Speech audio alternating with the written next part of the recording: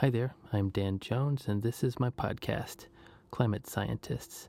Thanks for joining us. Thanks for downloading, streaming, or however you are accessing this. I'm fortunate enough to be working as an oceanographer right now, and I love the community that I get to participate in and be a part of. This podcast is my way to celebrate climate science and the scientists who get up and do the work every day. It's also my excuse to talk with my colleagues, to get a broad view from them of their science and their lives. It's late. I'm recording this late on a Saturday night. I normally don't wait this late to record, but that's just how the summer holidays work. So if I sound a bit more tired than usual, that's what's going on. I was really glad to have Dr. Scott Hosking on the show. Scott is a climate scientist at the British Antarctic Survey. That's where we met. His research involves these days using a lot of machine learning techniques on large data sets, like the output from global climate models and observational data as well. So he looks at large-scale climate variability projections into the future, and I really enjoyed our chat. I appreciate Scott's time. I wanted to mention he's on Twitter, at Scott Hosking. You can follow him there.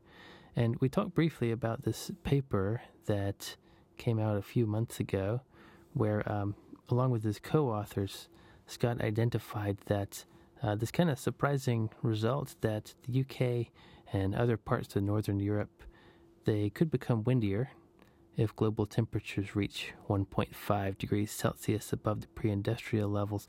And that's not necessarily the surprising part, but the surprising part is that could lead to more wind energy, a 10% increase in UK onshore wind energy generation, which could power an extra 700,000 homes. Yeah, so that's interesting and kind of surprising. It obviously doesn't mean that we should be racing towards 1.5 degree C above pre-industrial for the extra 10% increase in wind energy. There will be lots of other negative impacts, which will certainly weigh out the potential gain in wind energy. So we talk a bit about that paper and about how he arrived at this conclusion and some of the future work that he wants to do. And you can find that in Environmental Research Letters from the 17 May issue in 2018. I wanted to spend a few minutes talking about this article that appeared in The Psychologist in the September 2018 issue by Cameron Brick and Sander van der Linden. So Cameron has been on this program before.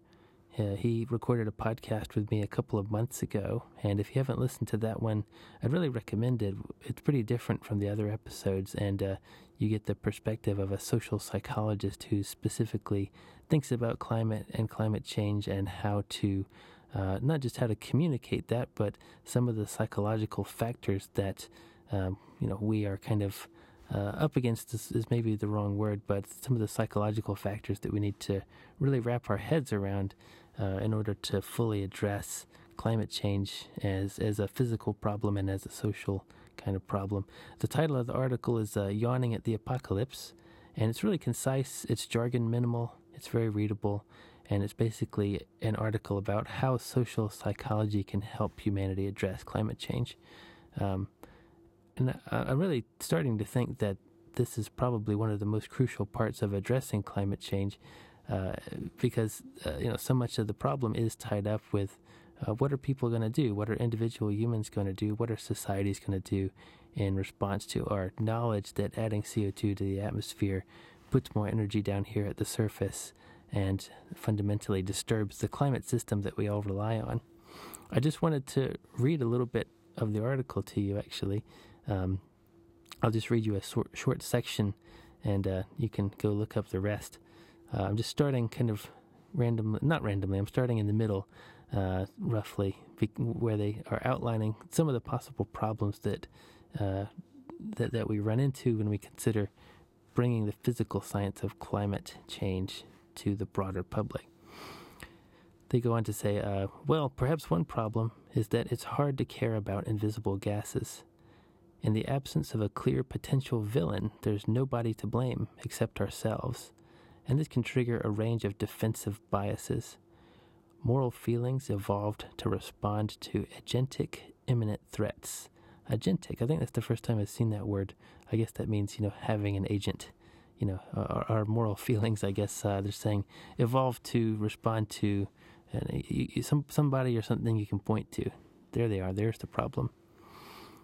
Climate change is a statistical abstraction, and this makes it very difficult to activate the cognitive architecture that evolved moral feelings to thwart threats.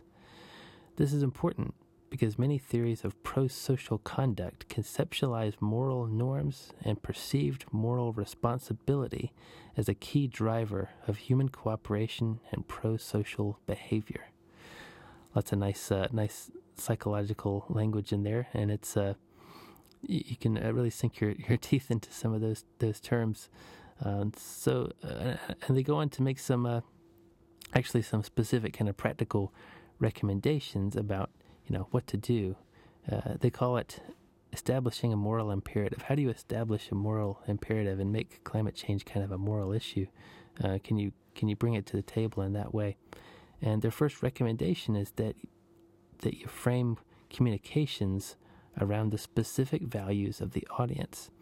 And this is something that Katharine Hayhoe, for example, has been putting into practice.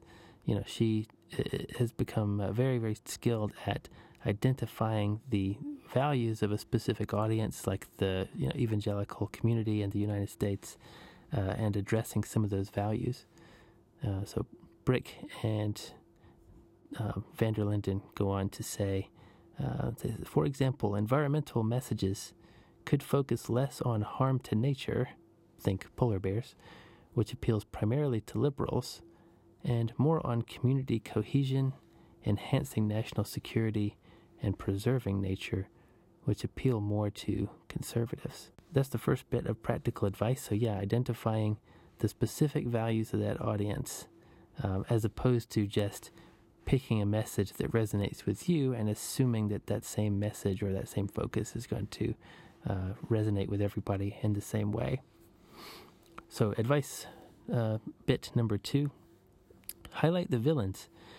An example of the systematic suppression of evidence and public deception by groups like ExxonMobil, as discussed by Naomi Oreskes and Eric Conway in their 2010 book Merchants of Doubt.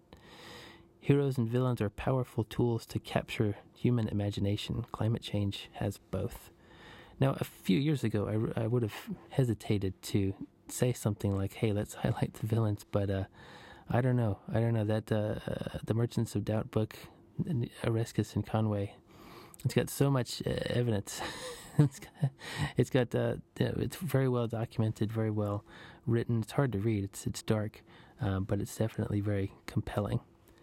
So I'll let you read the rest of that article. I'll let you read as if you need my permission. That's bizarre. But that's a very, very nice article. It's definitely worth checking out. So without any further kind of rambling on from me, why don't we go ahead and get into my conversation with Scott Hosking.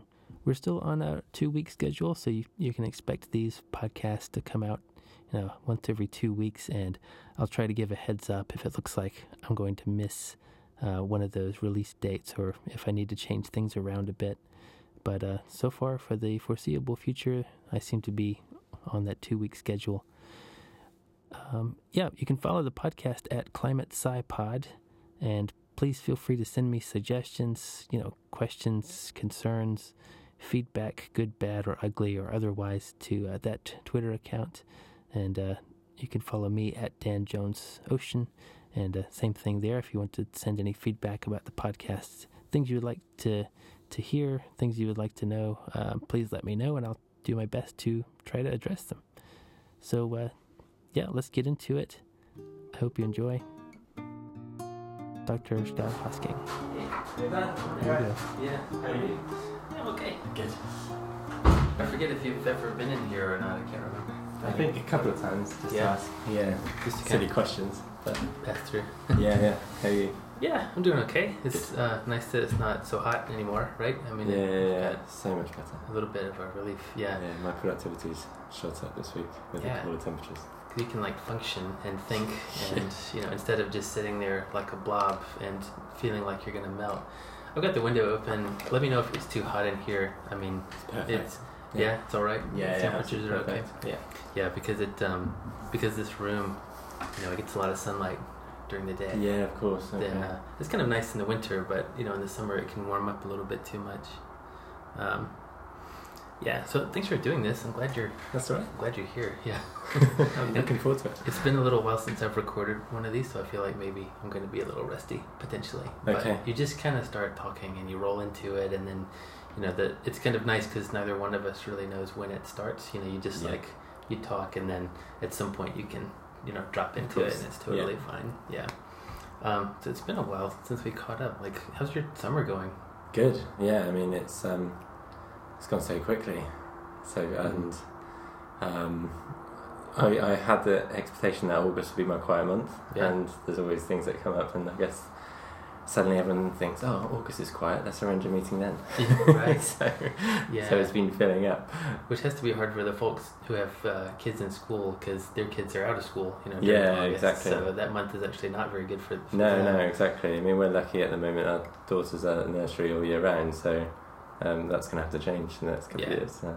But I think the only way to do it is just to book holiday well in advance, and then just say no to meetings, and you put that time on the calendar, you block it off and say, nope, that's mine, nobody can have this. Exactly. So you have to stay very protective of that. Every year I tell myself I should have done that, but I think, oh, August is quiet, I'll find 2 weeks near the time. Never works. And it doesn't work. It only works if you kind of aggressively defend your spots in the calendar. Like, no, that's my day. Nobody else gets this day. I kind of did that a few weeks ago, just before Alex's school started. Before Alex got out of school for holiday. Like, I had 2 days that I took off, and I just went into Cambridge and went to museums and stuff. And read the plaques, which is not normally something you get to do if you're there with your family, like with a young kid. Like, you don't have time to read the little plaques and things next to it. So it was really a treat to get to go do that. And I could just go to bookstores and coffee shops and stuff. I love it. I really enjoy having meetings in town for that, because I could just have a meeting in town, meet someone in a department, and then just go for a coffee for an hour. Read a paper, or even catch up on emails, but it just feels like you're giving yourself a bit of time. We're super privileged in that way, because Cambridge is a very nice city for that sort of thing. For just wandering around and going into bookstores and getting a coffee here and there. How's your daughter liking nursery? She loves it. Okay. Yeah, absolutely loves it. She runs in, doesn't look back. There was a while where she might turn around and be a little sad, but no, she loves it. Bye. See. Cheers. Bye.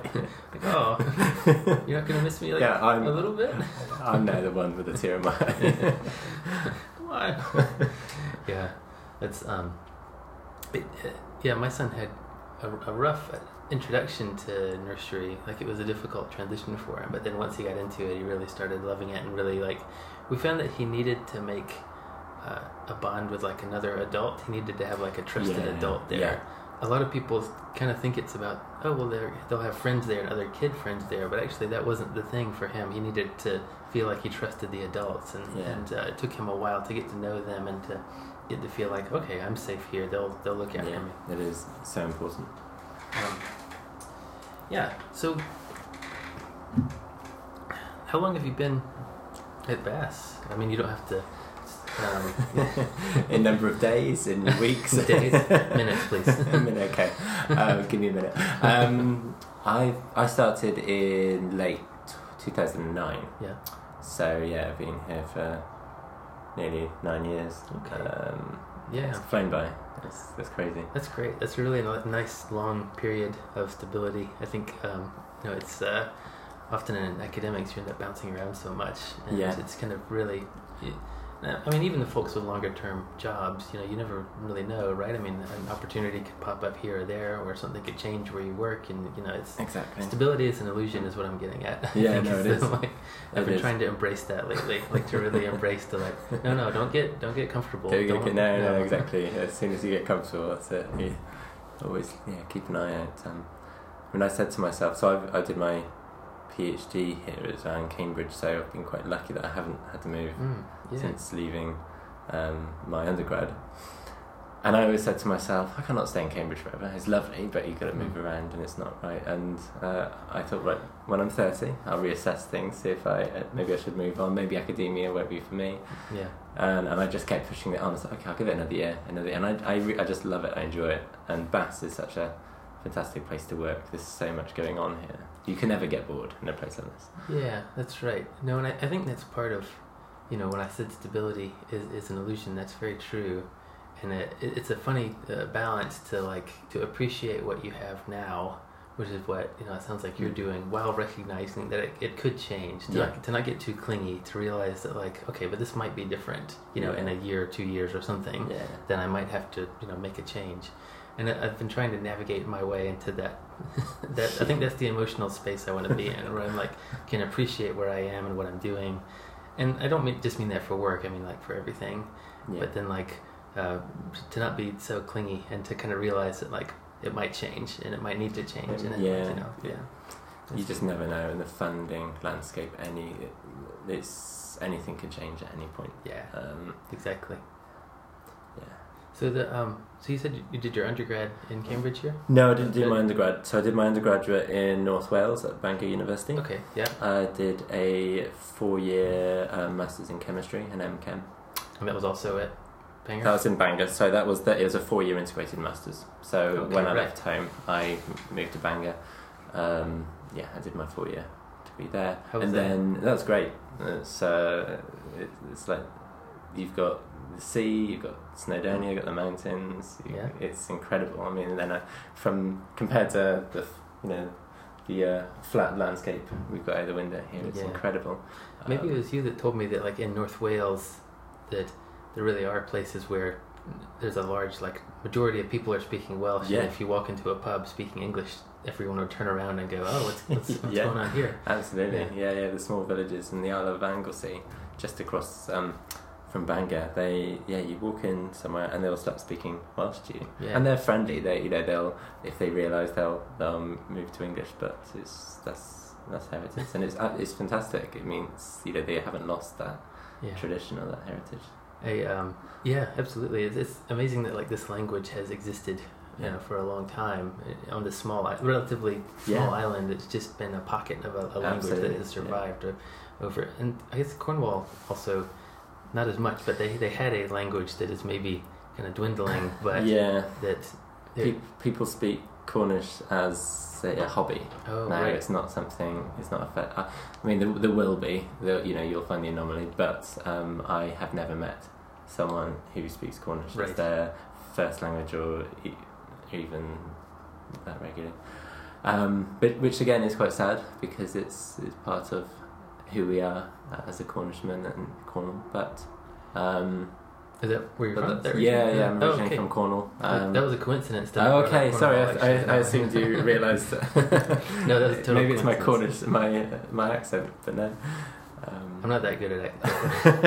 I've been here a few years, but I'm still not quite that good at that's this kind of accent. I can do that a little bit, but yeah. I've been told I've lost it a little bit, but maybe when I hear this back, I'll reassess maybe it will be there. Huh? So that was where you grew up. Was that your whole childhood and life? It was. Pretty much. We had a brief spell in Devon when my father went to university, but I grew up in Cornwall. And that's not too far away, right? That's still on the peninsula out there. Exactly. Exactly. Yeah. That's So what was that like? I guess, did you have easy access to the beach and? I mean, I could see the beach and St Michael's Mount right out my bedroom window. Summers were gorgeous. Mild winters. We didn't have snow. Mild winters. Didn't have snow, and the summers were warm, but it was always regulated by the sea. On the peninsula, we were surrounded by the sea. Did you get a lot of storms coming in off the Atlantic? It rained a lot. A lot, yeah. But we have palm trees down there. It's green. It's gorgeous. That's what I've heard. Yeah, an old professor of mine took a vacation in the UK, and he posted some pictures of palm trees and kind of tropical and subtropical plants growing in Cornwall on the peninsula there. It seems like that's a really unique kind of. You don't have Wales to absorb all of the in Ireland to absorb all of the storms coming off exactly. the Atlantic, so they just plow right into you. And it's lucky, so much of it's made of granite, because it would have washed away by now. Was it a small town where you grew up? Or well, I mean, they're all small towns. Even what we call cities are tiny.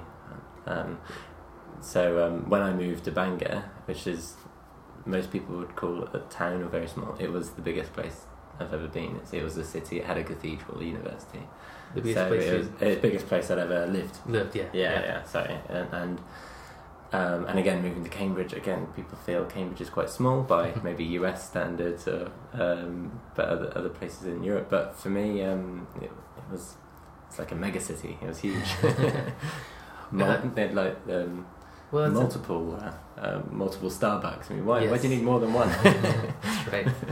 Yeah, that's and it's a good size. I don't know. Cambridge is a good size for me, and I think it's maybe less about the size and about the activity level. Because if you could, there are plenty of giant cities in the U.S. where like the city centers are kind of dead. There's not really that much going on. Like in the where you would think of as the center of the city. There's kind of not that much going on necessarily. Like people will drive in and go to work and then drive out to the suburbs, and so that.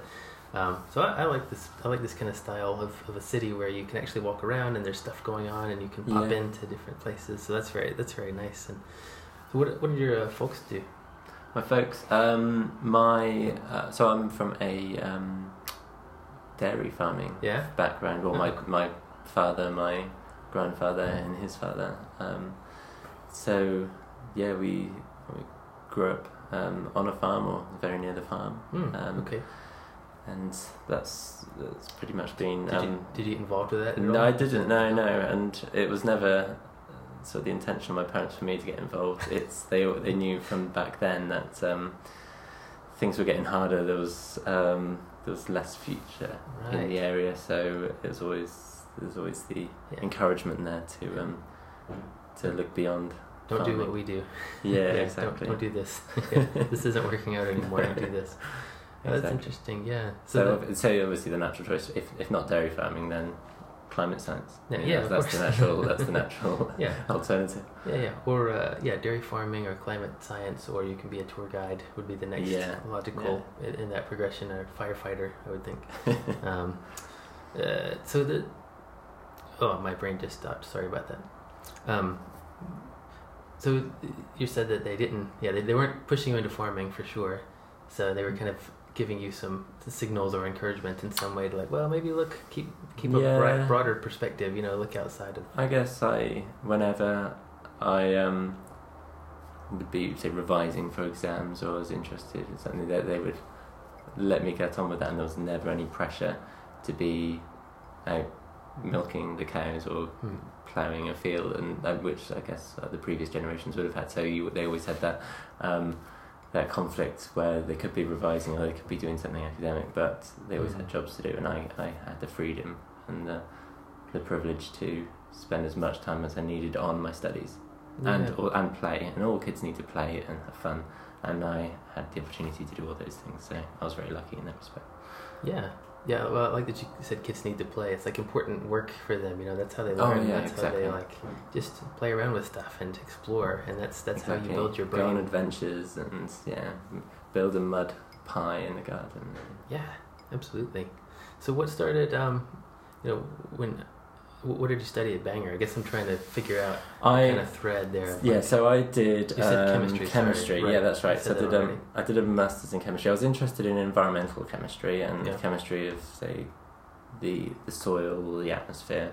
What do you think started to pull you in that direction? Not that you don't have to have a great story or something, but I just wonder if you see precursors. It was a good mix of maths and science. I could visualize things. I enjoyed thinking of say molecules in 3 dimensions. I remember when one day our chemistry teacher started drawing, I don't know, it was methane or something on the board, and rather than carbon with these 4 hydrogen bonds, suddenly we thought, well, actually, in reality, they have this 3D structure. It's a tetrahedron shape. And I thought, well, of course. And then suddenly that clicked in my mind. Well, that in reality, that's how things. And I enjoyed thinking of things in 3D and picturing things. So we had no VR headsets back in the day, so everything had to do in your mind. And I enjoyed picturing things coming together, and we had models, I guess. Yeah. But so something about that activity, your brain clicked on, and your brain was like, "Hey, I can do this sort of thing." Yeah, and you could only picture it in your head, and there was still so many unknowns in there. But I guess I enjoyed environmental chemistry because I think the ozone hole, and being in the news when I grew up, I was born in the early 80s, and that's exactly when all the ozone hole was kicking off, all the news stories. So the graphic that we've all seen of the big hole in the ozone layer, and thinking this was caused by a few chemicals, a few compounds released by humans, and that really caught my imagination. And then the impacts stratospheric ozone has had on surface climate, and more ultraviolet radiation coming in, hitting our surface, what that means for humans, for their skin, for plants, all caused by CFCs, by something we thought were completely harmless. You could see the whole chain from these molecules that you could picture and visualize to impacts on real people. You could visualize and map out that whole pathway in your head. And something about that, you responded to that in some way. And absolutely, and it's always stuck with me. This small microscopic chemical and this global phenomena, this effect it has had on the world. And it's absolutely. What's strange now is I moved to Bath in 2009, and I was sat next door to John Shanklin, who discovered the ozone hole. That's great. That's wonderful. And I have lunch with him. I popped in this morning to say hi. I never get used to that every morning. I think this is crazy. This is the guy that actually discovered it. That is one of the privileges of living in Cambridge. That's another one that I've really appreciated. Is there are really well-known scientists here all over town, and you get a real sense, or you're reminded of they're just people. It's just humans. Don't put people up on a pedestal too much. Exactly. It's just we're humans doing our thing, and some of us happen to discover holes in the ozone layer. And I'm not putting down. No, of course not. That's a wonderful thing. But I guess I want to emphasize the fact that in principle anybody can participate in these things and can do a kind of version of scientific discovery. Maybe not everybody has access to that same scale, but I feel like everybody can do that kind of absolutely. And maybe not even with the physical Earth system. I just mean scientific thinking. It's accessible. It should be accessible to everyone. It's something everybody can do and participate in. And so meeting great scientists and spending time with them, I think, just helps you keep that perspective, because you're like, oh, they did something really amazing, but don't forget they're just a person. They get up, they put the clothes on, they're probably grumpy when they first wake up. Exactly, they cycled in that morning like I did, and they exactly, absolutely. Yeah, exactly. So that's a nice bit of symmetry there, isn't it? Meeting the person who discovered the ozone hole, who was certainly involved in that. I wonder if he would do this podcast. I feel like maybe I should ask him. I think so. I was actually thinking on the way over. There's so many good people around the building that have an interesting story to tell that I've heard over lunch, or something. So absolutely, for sure. So Bangor Chemistry, did a master's there. And then what was the next? And then I moved to Cambridge. So I moved to Cambridge in 2005 to do my PhD in atmospheric chemistry.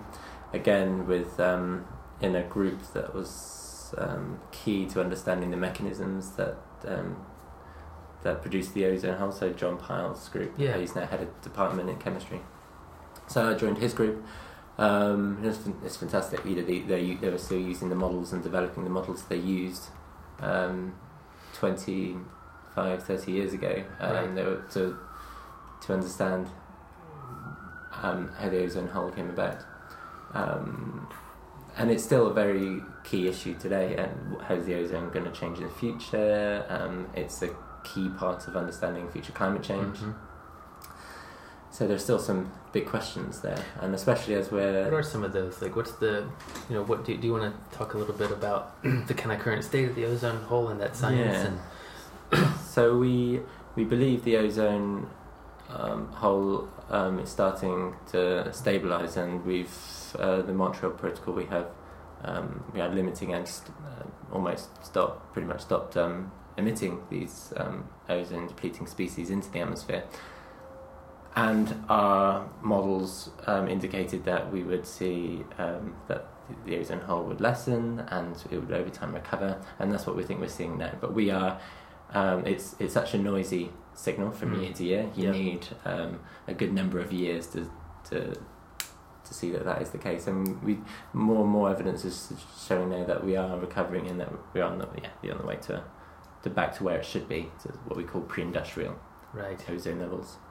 And that really can have a large effect on our future climate projections. So the ozone hole has been important for driving winds near the surface around Antarctica, and that's had its own effect on the climate over Antarctica. So if we are suddenly removing that feature, we're going back to, say, these a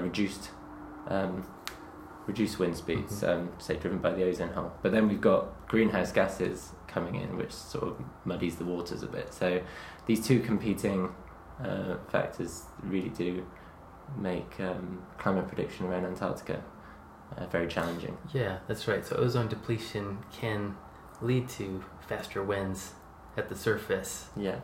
Around the Southern Ocean especially. That something about when you get rid of the ozone, you change the way that radiation is, absorbed and distributed throughout the atmosphere, and that changes big scale pressure gradients, which then changes the wind stress around Antarctica, which then changes what's happening at the surface of the Southern Ocean. Yeah. And then for a long time in oceanography, there's been a lot of discussion about how the ocean is going to respond to that, particularly like in a transient mode, because that signal, the ozone signal, is changing over time. So you want to talk about not just a steady state, because the Southern Ocean might not have time to get into a steady state in response to these changes in the atmosphere.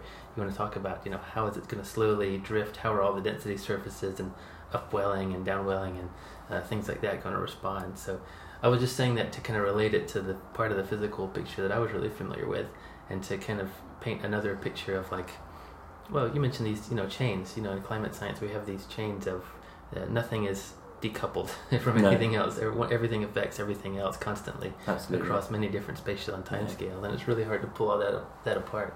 But I kind of interrupted you. So about when I'm trying to remember when it's kind of forecast.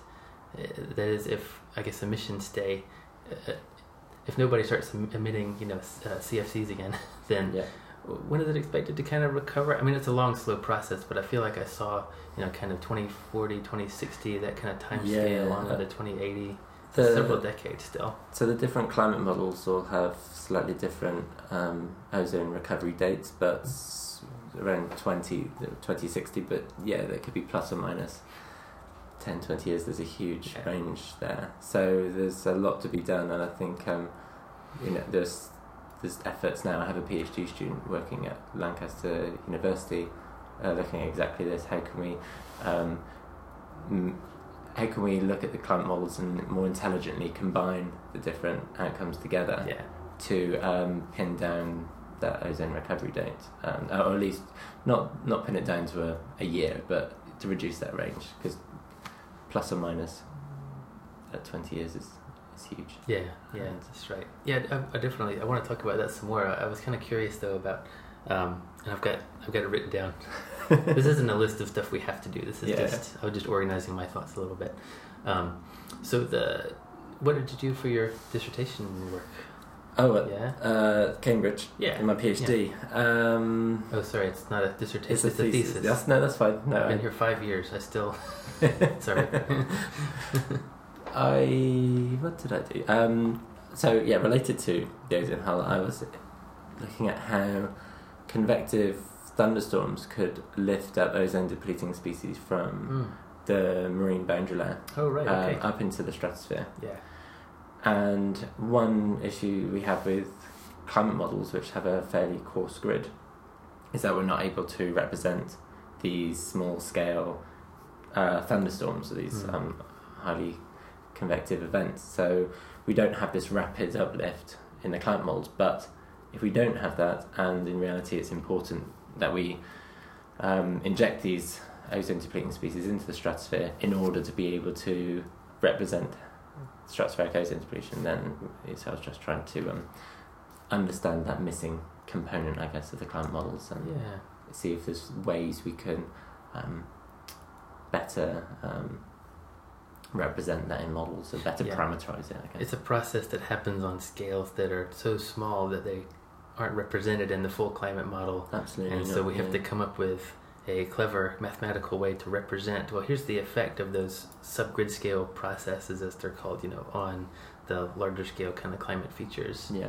And it's sort of analogous to the just turbulence problem in general, right? It's like there's turbulence across all scales, and every scale is potentially important. Yeah. And yet you in terms of, if you want to write down a finite set of equations to represent the physical system, you got to stop somewhere. Absolutely. A discrete set of equations, you have to stop somewhere. There's always going to be stuff going on at the subgrid scales, which might be important. Yeah. And I was running in 2005-6 high resolution models, global models. These were models, say with a 60 kilometer grid box. Yeah.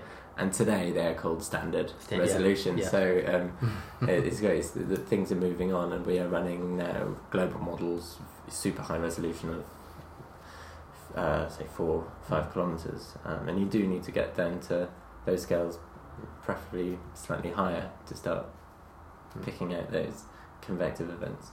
So with that dissertation, with that thesis work, do you have like a takeaway or a bullet point or two that you like to share when you talk? Maybe I'm sure it's been a while since you. Yeah, it's been a while. The region that was clearly the most important for this was what they call the maritime continent around sort of Southeast Asia, the islands in the West Pacific, because we have all these islands and we have a lot of warm water, so we produce a lot of the species, the chemicals, brominated compounds, and these similar to chlorine. Bromine comes out of warm water. Comes out of different seaweeds and okay. You'll have to. So there's a biological component to it. Not, but different biological. It's okay. I don't know exactly what it is now, fine. So these brominated compounds, if they are co-located with these thunderstorms, you get this rapid sort of uplift of the stratosphere. So, and it's the one place on the planet where you have these really deep events, these convective events, and you get this large source in these brominated compounds. And bromine is far more reactive to ozone, destroying ozone, say, compared to chlorine. Oh, is that right? Oh, okay. So yes, we are emitting CFCs, which contain chlorine, but actually understanding bromine could be a big part of that. It's critical to understanding future ozone. Is bromine mostly natural, or are there any emission sources? There are some anthropogenic emissions, but a huge portion of bromine emissions is natural. Oh, okay, yeah. So it's about 50-50 if my mind serves me correctly.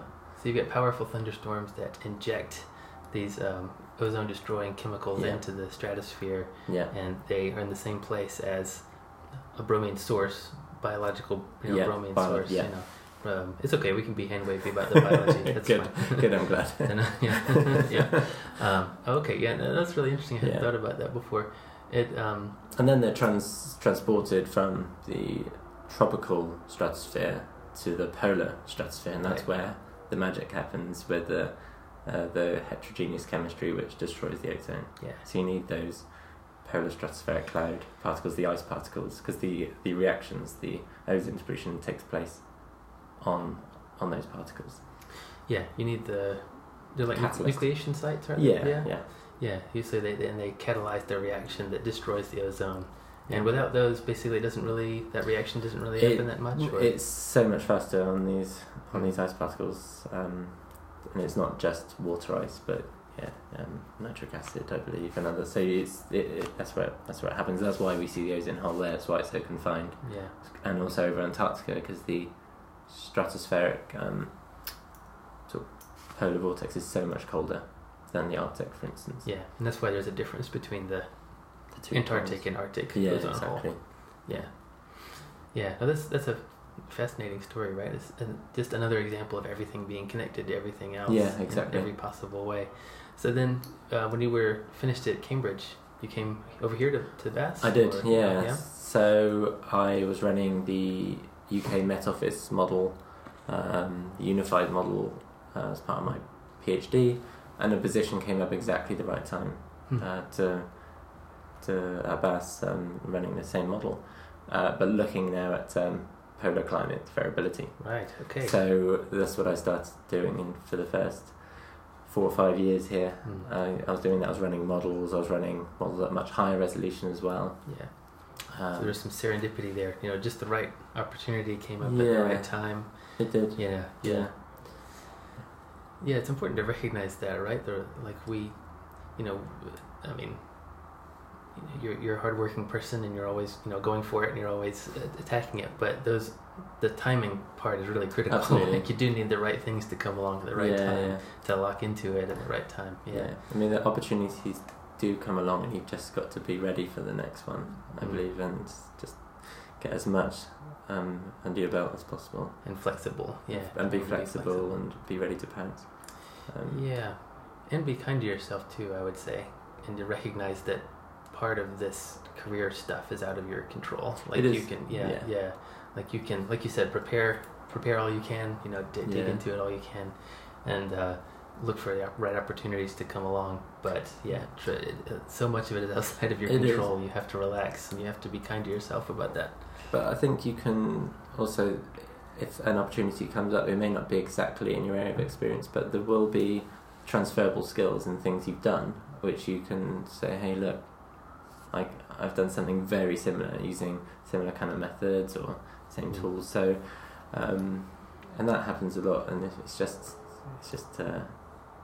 framing what you've done and why it could be so useful for the post. And I think, the job I applied for was not the right fit for me on paper. I was looking at tropical meteorology, thunderstorms, and here I was looking at and then moved to Bath and looked at large scale climate variability, completely different ends of the planet, completely different scales, or very different scales. But I could show that I was using the same tools, and that worked out well. I like that idea that don't let the job description intimidate you or put you off necessarily. If you even have an inkling that you might be able to do that job, just go ahead. Just give it a go. Just apply. It's fine. Exactly. And you can ignore a lot of the language in some job applications, because when people are writing a job application, they have sometimes this ideal person in mind who doesn't exist. They're not out there. So just go ahead and apply. And I guess it will cost you some time, and that can be difficult if you've got a lot of things on your plate. But if you have time, just go for it. Yeah. And I guess that's not so much just... I hesitate to give advice because I don't want to pretend like I'm a person who knows how things work, but at the same time, I guess if you've been through it, there's a bit of a responsibility to share what your experience has been like and say, okay, this is how it's gone for me, and here's what I encountered, without overgeneralizing, right? Without generalizing too much. I think I think I would also add in those 8-9 years, the job market has changed considerably again, and you back then there were postdoc opportunities that were 3-4 years, and that was standard, and now you're seeing positions for a year, and it's crazy. You cannot even if you live in the city, the job comes up, you've got to. Well, if you don't, you've got to move, which the upheaval of that can take many months, and settling into an area, and maybe that's 3 months gone of your year. But then you've got to learn this new area, get to know your colleagues, the strengths and weaknesses of your different colleagues, and who you can call on for help. And then a year's over, and you've got to write the paper up, which you take to your next job. So I would say back then I had. I guess that I was lucky that things were quite different, and there were a few jobs I had my own, and they fitted. But it does seem a little harder at the moment. Yeah, I think those 1-year postdocs are crazy. I don't think people should be advertising this. No, to be honest, it's just not. If you have enough money for a 1-year postdoc, don't. Just put that money back somewhere else. Yeah. Even if you need to just give it back to the funder, just don't do that to somebody. I mean, I guess. Well, one thought could be if you have somebody in the building who's ready to do that job. Yeah. That might be a different question, but then there's kind of I think there's a legal responsibility to advertise the job and to see who the best candidate is and stuff like that. So there are some weird gray areas here, and maybe it's good to acknowledge that complexity. But you definitely, it would be really bad for the field to just have nothing but 1-year postdocs all over the place. Nobody would have. We'd all be walking on sand, and nobody would be able to put down any kind of. But it feels like it's more and more the norm to have these shorter terms. We encourage to diversify and collaborate with partners, which is great. But the pots of money aren't getting any bigger. Right. So if you are to collaborate with 2 other universities, but you've got the same size pot of money, then suddenly you've got to shrink all your postdocs so everyone gets their postdocs. So instead of 1 3-year postdoc at one institute, you've got 3 1-year positions, and it seems unsustainable.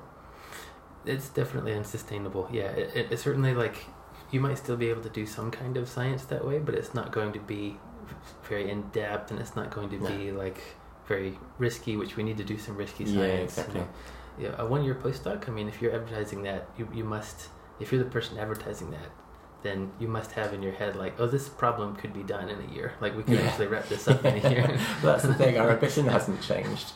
If anything, it's increased. So we're thinking, I've got 3 years of work, but I've only got 1 year of money. Right, I'll still want the same amount of work. Or I'll advertise, this is the thing we want to do, but we'll do it in 1 year. Yeah. That doesn't work. We'll just, preferably, robots only need apply, please. Just inhuman computing machines. No sleeping allowed. No sleeping, and that contributes to kind of a brutal culture where there's an expectation to be a workaholic, and there's an expectation to only work, and that's really unhealthy, and that's like a meat grinder for humans, and that's not the kind of system we want to set up. No. It certainly that's not what I want to see happen. No. Science. I don't want it to turn into a human meat grinder. Maybe that's too graphic a way to put it, but I'll go with it. It's quite an image. Yeah.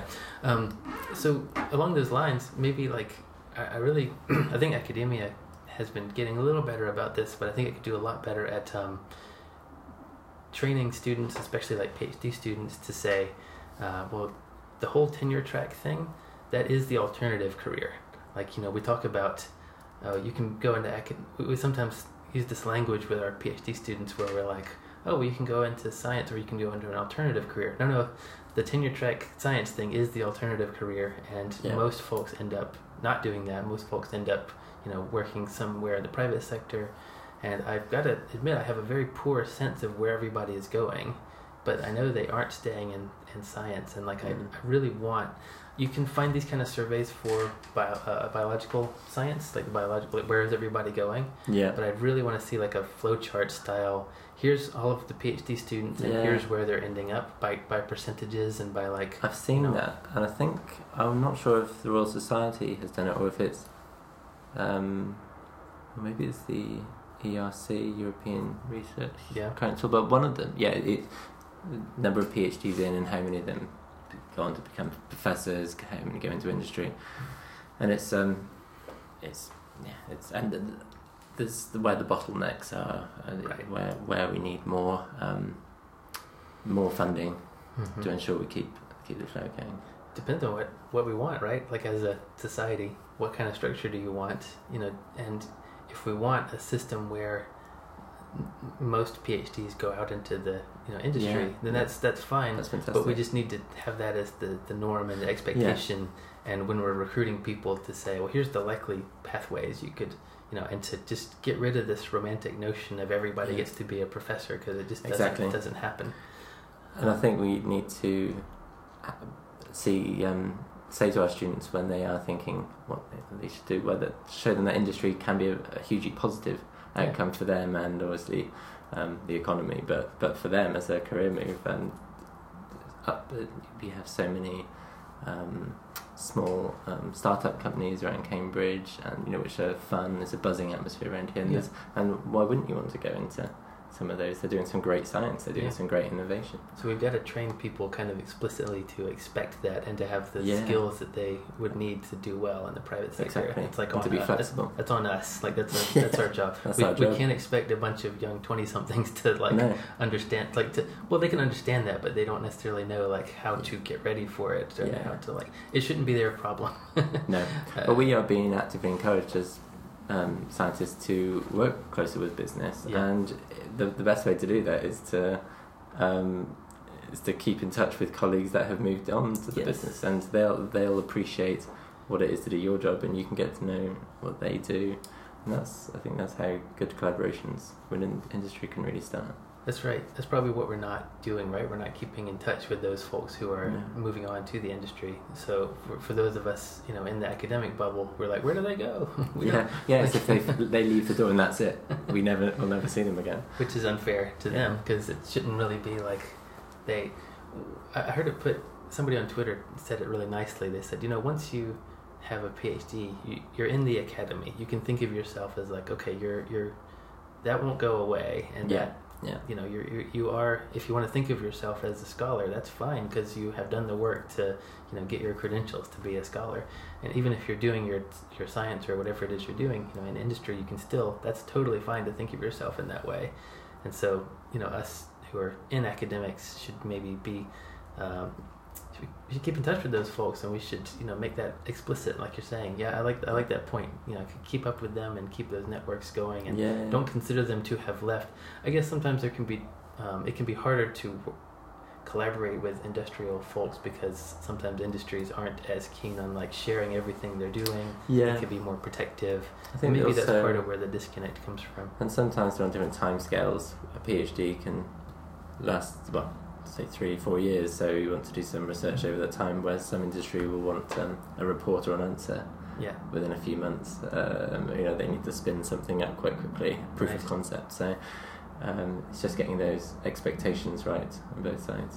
But it can work, and there's some fantastic examples across here, the British Antarctic Survey, where that's worked. I wanted to talk about, you mentioned you had a student, because I definitely want to talk about the machine learning stuff, and your wind energy paper. I don't know, do you want to pick a pathway into that? Do we want to talk about your wind energy paper? That might be, that's concrete, right? So maybe that's concrete. That has been published. So I became involved with some group of people who were looking at setting up a new set of climate model runs specifically to answer how will the world change in a 1.5 degree warming world or a 2 degree warming world. So this is aligned with the Paris goals and the ambition to limit global average temperatures to 2 degrees with the ambition to keep them around 1.5. So no one really worries about half a degree. You and I wouldn't mind if it was half a degree warmer or colder today. We wouldn't notice that. But it's what it means for extreme events around the world. How it will change the tails or the distribution. Because the half a degree is just an average. That's just an average, and it doesn't really mean much. But to try to plaque out what that means for, say, number of heat waves or flooding events or droughts, what that might mean for crops, crop yields, or prices of food, what that'll mean for damage to buildings, to infrastructure, etc. So I started some projects with those that are thinking about different questions, and something that really jumped out at me was how changes in wind could affect, say, wind energy. And we believe in a warming world that the Atlantic jet stream is going to shift northward, so the UK will be windier as a result, and Northern Europe will be windier.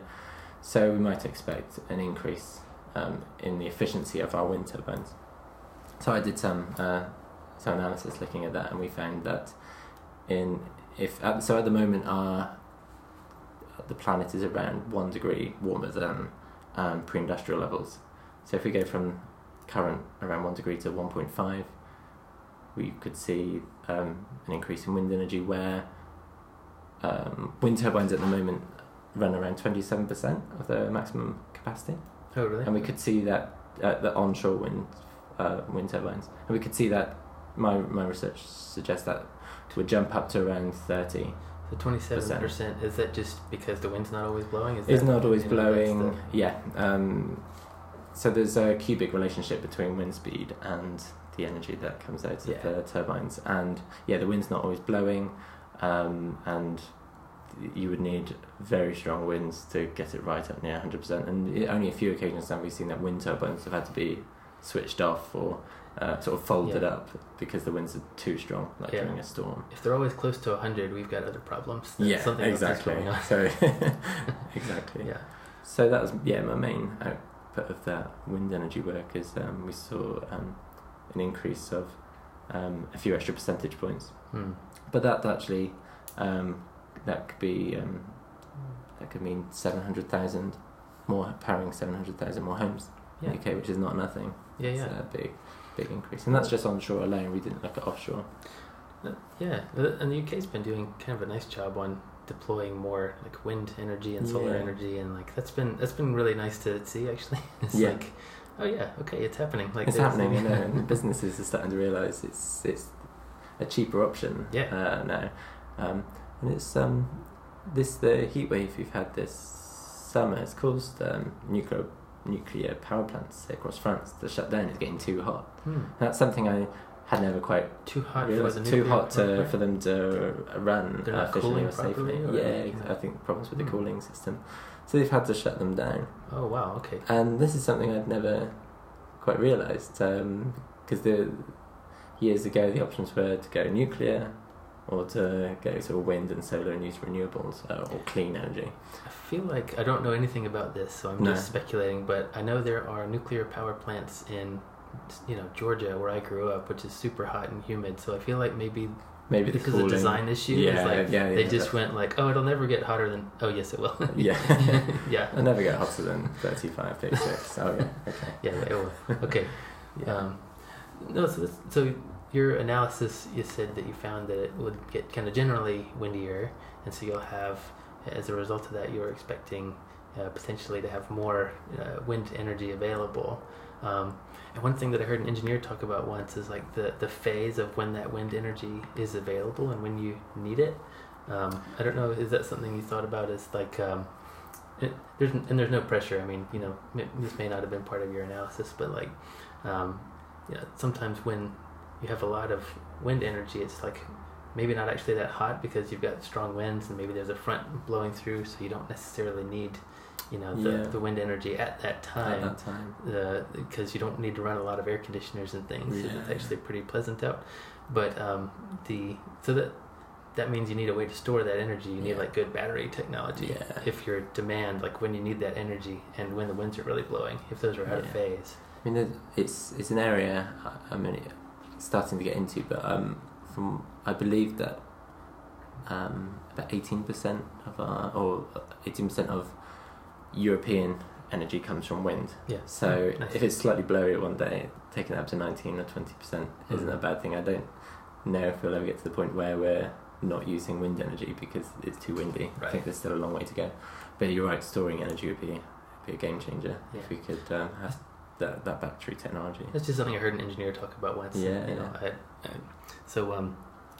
want to talk about the analysis a little bit, because you used a bunch of machine learning techniques, and I think that would be a great thing to talk about. So for that paper I did very little of the machine learning analysis. We were using large data sets, and that's the idea. To get at the tails of your distribution, you must have large data sets. Okay. So because you need good statistics. You cannot talk about a 100-year event if you've only got 100 years of model data. So for that analysis, we're using these large, specifically designed climate model simulations. And I think there's a lot of potential there for using machine learning techniques. But to get that, to move that paper along quite quickly, we used stuff we already had. It's fairly traditional techniques there. But we did use, we assessed the differences, say, between wind energy or wind in the different models, and we applied a wind power curve, so the conversion, the transformation of wind speed to wind power, and we did that with scientists at Oxford University, and they'd already built this statistical model of how you convert the two. So we collaborated with them on that. Okay. But this is stuff that had already been published, so we're using their tools. But machine learning is something I'm very keen to get into, and I've got some 2 PhD students working with me from October, looking at how we might make more of the data sets, the diverse range of data sets we have, so surface measurements, satellite data sets, climate model simulations, and how we might better intelligently combine these different data sets to reduce uncertainties in our, say, future projections. What would that look like? How do you start to intelligently combine them? We've got a couple of projects looking at urban resilience, so how urban environments adapt to heat waves, and how they may cope with the future level, the number of heat waves, the frequency and the magnitude of heat waves we see in the future. And there's all sorts, and one big thing we're interested in there is air conditioning usage. So a heat wave may come along, everyone sticks on their air conditioning, and then suddenly demand for energy goes up, and can the power grid cope with that? So the useful information they need is how many heat waves we're going to see in the future and how much power will be needed to cope with those events. So traditionally you might just look at climate model data and say how many heat waves we'll see in the future. Well, that actually, if I provided that information to an energy company, that may not be very useful. They'll say, well, great, okay, we're going to see more heat waves, but what does that mean for power? Are these heat waves going to last longer? Our bodies adapt to different temperatures. So if summers are coming warmer, going to be warmer in general, we might actually become more comfortable or get used to those high temperatures. We may not need the air conditioning so much. Whereas if the temperature spikes more, if suddenly you get a hot day in March, it might only be 28 degrees, but we're not used to that temperature, and then suddenly you might think, I'm going to set the air conditioning on. So there's a lot, it's highly non-linear, and there's a lot of factors that can drive air conditioning usage. I mean, air quality is another one, pollution. The temperature and humidity might be perfectly comfortable outside, but if you've got an air pollution event, what might you do? You shut the windows, stick your air conditioning on. Yeah. So that's we're starting to ask those kind of questions. What will the future of air conditioning be in the future? And can we use machine learning to intelligently combine the different weather variables like air quality, humidity, temperature to be able to predict that? Right, because you know something about how air conditioning is used now, currently, so you can train some sort of statistical model to say, well, when you see this sort of change in the humidity and temperature and this and that, and then you might expect to see this kind of change in the power usage. You exactly. Find a way to link all these variables up together, and that sounds like a really sensible application for a machine learning sort of tool, because we don't have an equation for here's how people use air conditioning. We don't have we can write down conservation of momentum and conservation of heat and all these wonderful physical laws for our physical system, but at the boundary between people and then the physical system and the climate system, we don't have a clue really. No. And we have no way to even construct a basic theory. I had a social psychologist on here a few episodes ago, and we spent some time talking about how it's really difficult to predict human behavior, and it's just not something we understand, and it's hard enough for people to describe their own behavior, like, why did you do that? Oh, I'm really not sure. I couldn't even tell you. So so I like that idea of working on a science problem that's at that boundary between society and how humans function and navigate their world and the physical climate system. So you're kind of pushing out in that direction. You're doing more and more of that sort of thing. Something that really fascinates me is how climate actually affects us and society, and we don't know what the global average temperature of the planet will be, say in 2100. Whether we continue on a business as usual climate emissions scenario, warming scenario, or whether we reduce our emissions, slam on the brakes, and we sort of level off to levels slightly higher than today. But in a sense, what the global CO2 concentrations or average temperature really doesn't mean much to people, in countries or cities. So we need to know, what does that mean for, like I said, flooding, heat waves, right? And it's still abstract. It's exactly, and I'm just trying to connect that and reduce that abstract. Scientists are so used to working with that as their kind of currency, or the thing that is driving, the changes in the physical system. Yeah, it's important to really explicitly connect that to actual impacts and heat waves and flooding and things like you said. I mean, we talked about subgrid scale processes earlier, and how we're running climate models on large, coarse grid scales. But the thing we're really interested in might be something the size of a city, something the size of a thunderstorm. Yeah. And something I've been interested in a while is, can we relate the large scale modes of climate variability, so the El Nino phenomena, or the North Atlantic oscillations, these different oscillations, seesaws in pressure that we see around the globe, can we relate those to local scale events? So if the El Nino is in a certain phase and the North Atlantic oscillation is a certain phase, and we see that we've got maybe a large Arctic sea ice year, then could all those things together give us help us predict what the frequency of thunderstorms or flooding might be, say, over London? And I'm not saying we need to give it a number, but can we produce a probabilistic estimate, prediction for that, which would be very useful for urban planners, policymakers, local government. Yeah, for sure. And can you do that sort of thing? Can you make that's still an ongoing question. Well, I think we're going to try. Yes, there's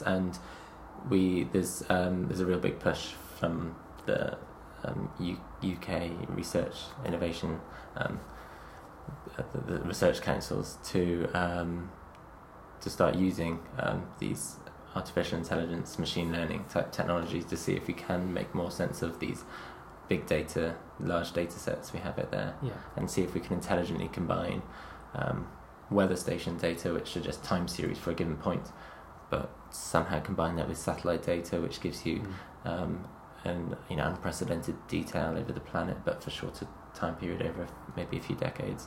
And then with climate models, which gives us something different again, longer time scales, but the climate models themselves are not entirely representative of the observed climate of the observed Earth, but gives us a fairly good picture of how climate might change in the future with respect to today. So when we say intelligently combine, we mentioned it kind of briefly already, but I guess that has to be, intelligently has to mean something about, well, we know that momentum is conserved, right? Yeah, exactly. Somehow you need to put these, our basic physical concepts need to be in there, because I think I would say that what we probably don't want to do is to run off fully in the statistical direction and abandon all of our kind of physical constraints that we know. And so, and I think that's something I'm still trying to get my head around, is how do we incorporate some of those equations and physical concepts into machine learning approaches. But I wonder, it's still early days, but I wonder whether if you provide an algorithm with enough climate model data which are built on physical processes and the best of our physical understanding, whether it would learn some of those relationships which are based on physics. I mean, if you see enough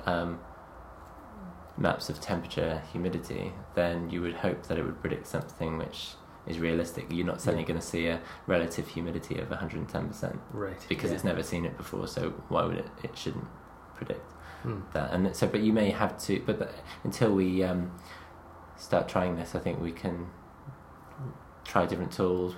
Some of these distributions are not Gaussian or not normally distributed, that there are hard boundaries like relative humidity stops between 0 and 100, so we might need to tune our different models to ensure we stick to those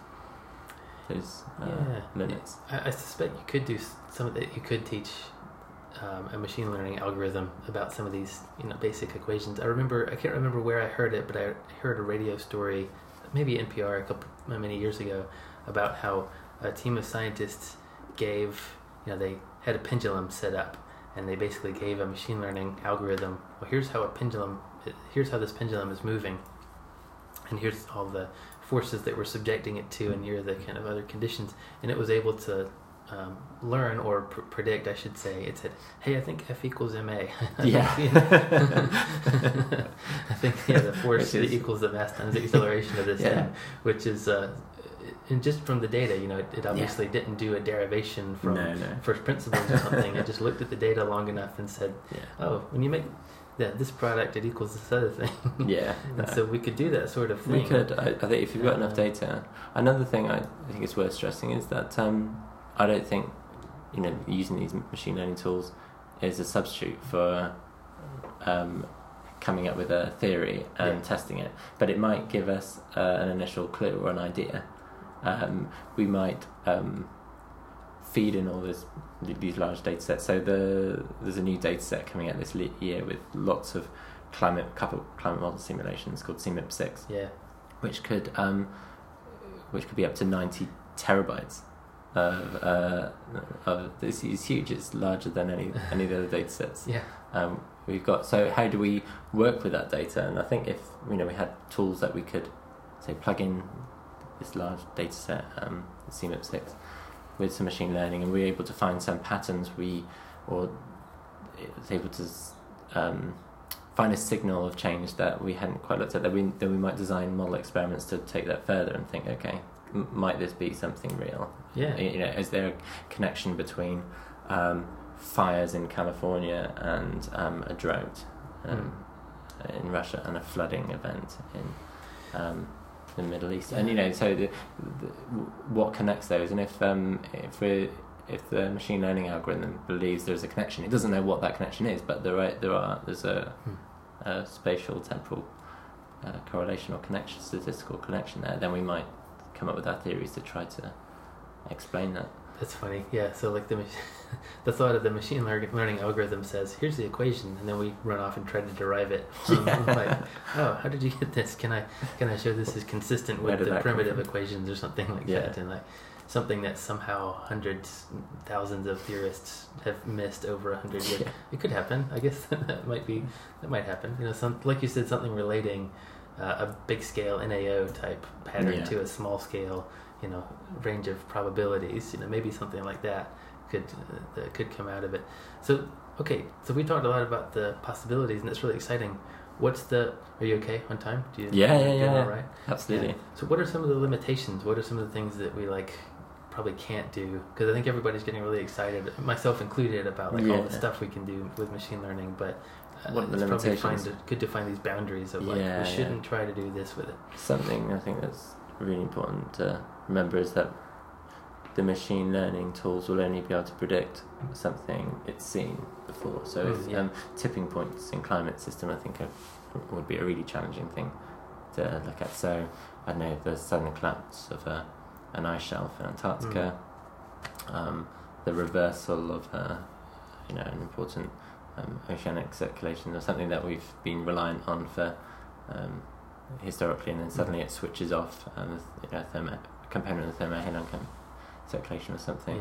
And suddenly we get the seasons as we know it might change for a given region.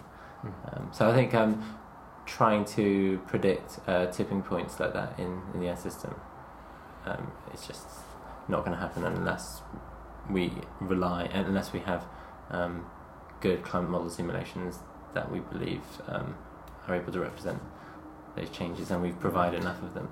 But the paleoclimate modelling community, they've got some huge questions that they're still trying to address. So. And not a lot of data to do it with. And not a lot of data to do with, exactly. So I think it'll be a while before they do too much big data stuff. I agree, exactly. For paleo.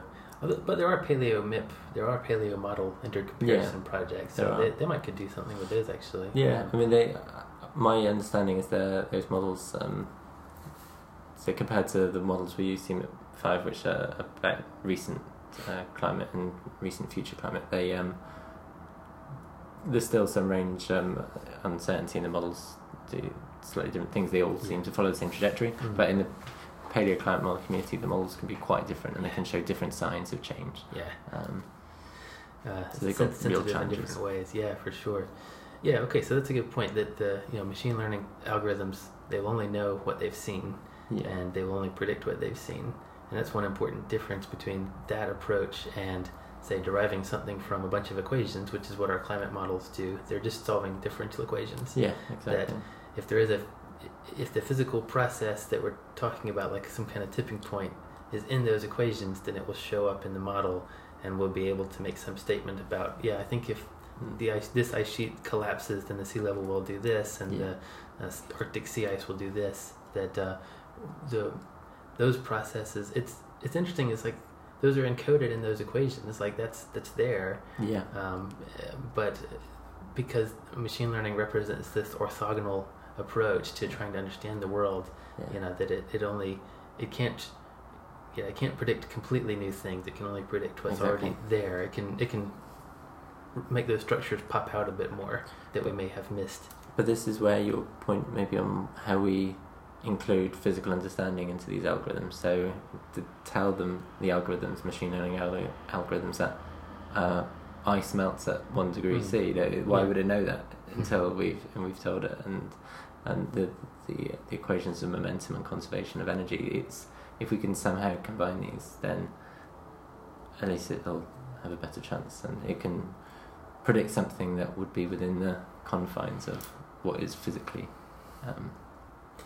allowed.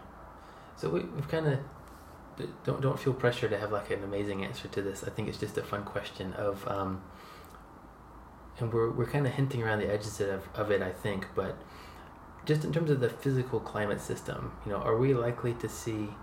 Do you think we're likely to see any big revolutions in our understanding in the next few years, or are the big pieces in place and we're kind of making small adjustments, possibly important adjustments, like if you really want to apply climate science to other areas like human health, like you said, but are we likely to see any big revolutions, or is it more of a small scale tuning process? I don't know, that's a difficult one, but I've actually been I think my eyes have been opened with the addressing the question, how will the Earth change in a 1.5 and 2 degree warming world, because that was a question that was set to us by policymakers and governments through the Paris Agreement, and that's really targeted our thinking, because before we haven't looked at those. We've been looking at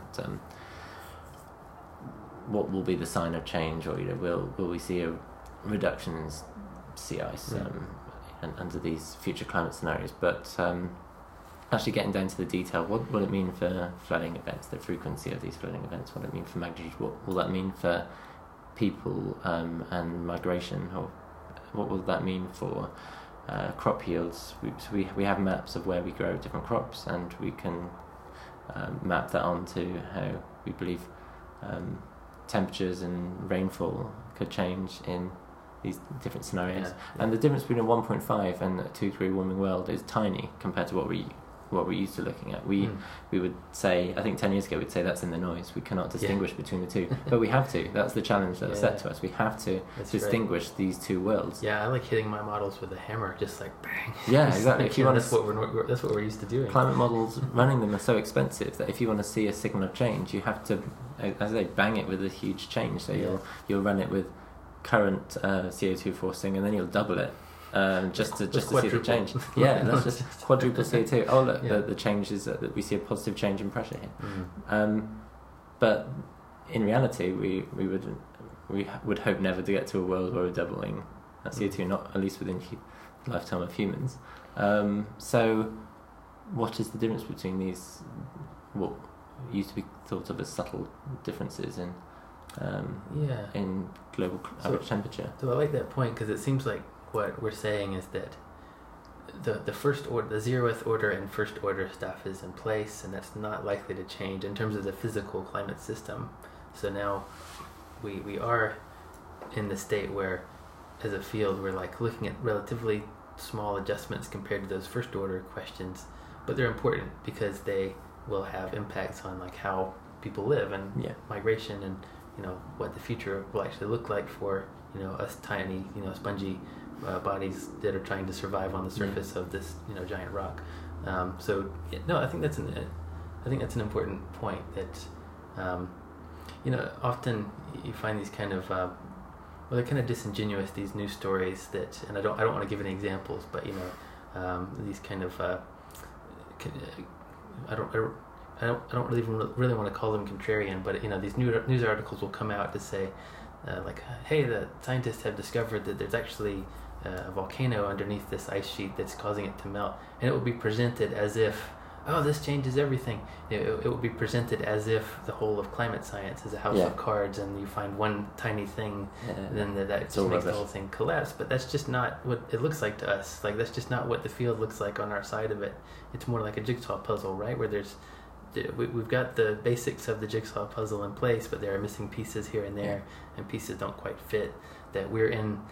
That's the kind of state that the field is in. Is that, the big pieces are there, and we're just filling in some of the gaps and filling in some of the details. Yeah, I mean, things we argue about at conferences are the what many might see as minutiae details, but they're the things that, as you say, what jigsaw piece is this? What does it represent? And getting down to this we're not talking about the big picture stuff anymore. Right. You don't have to go to a conference and go, oh, is the Earth warming? What's CO2? What does that do? Yeah. When it's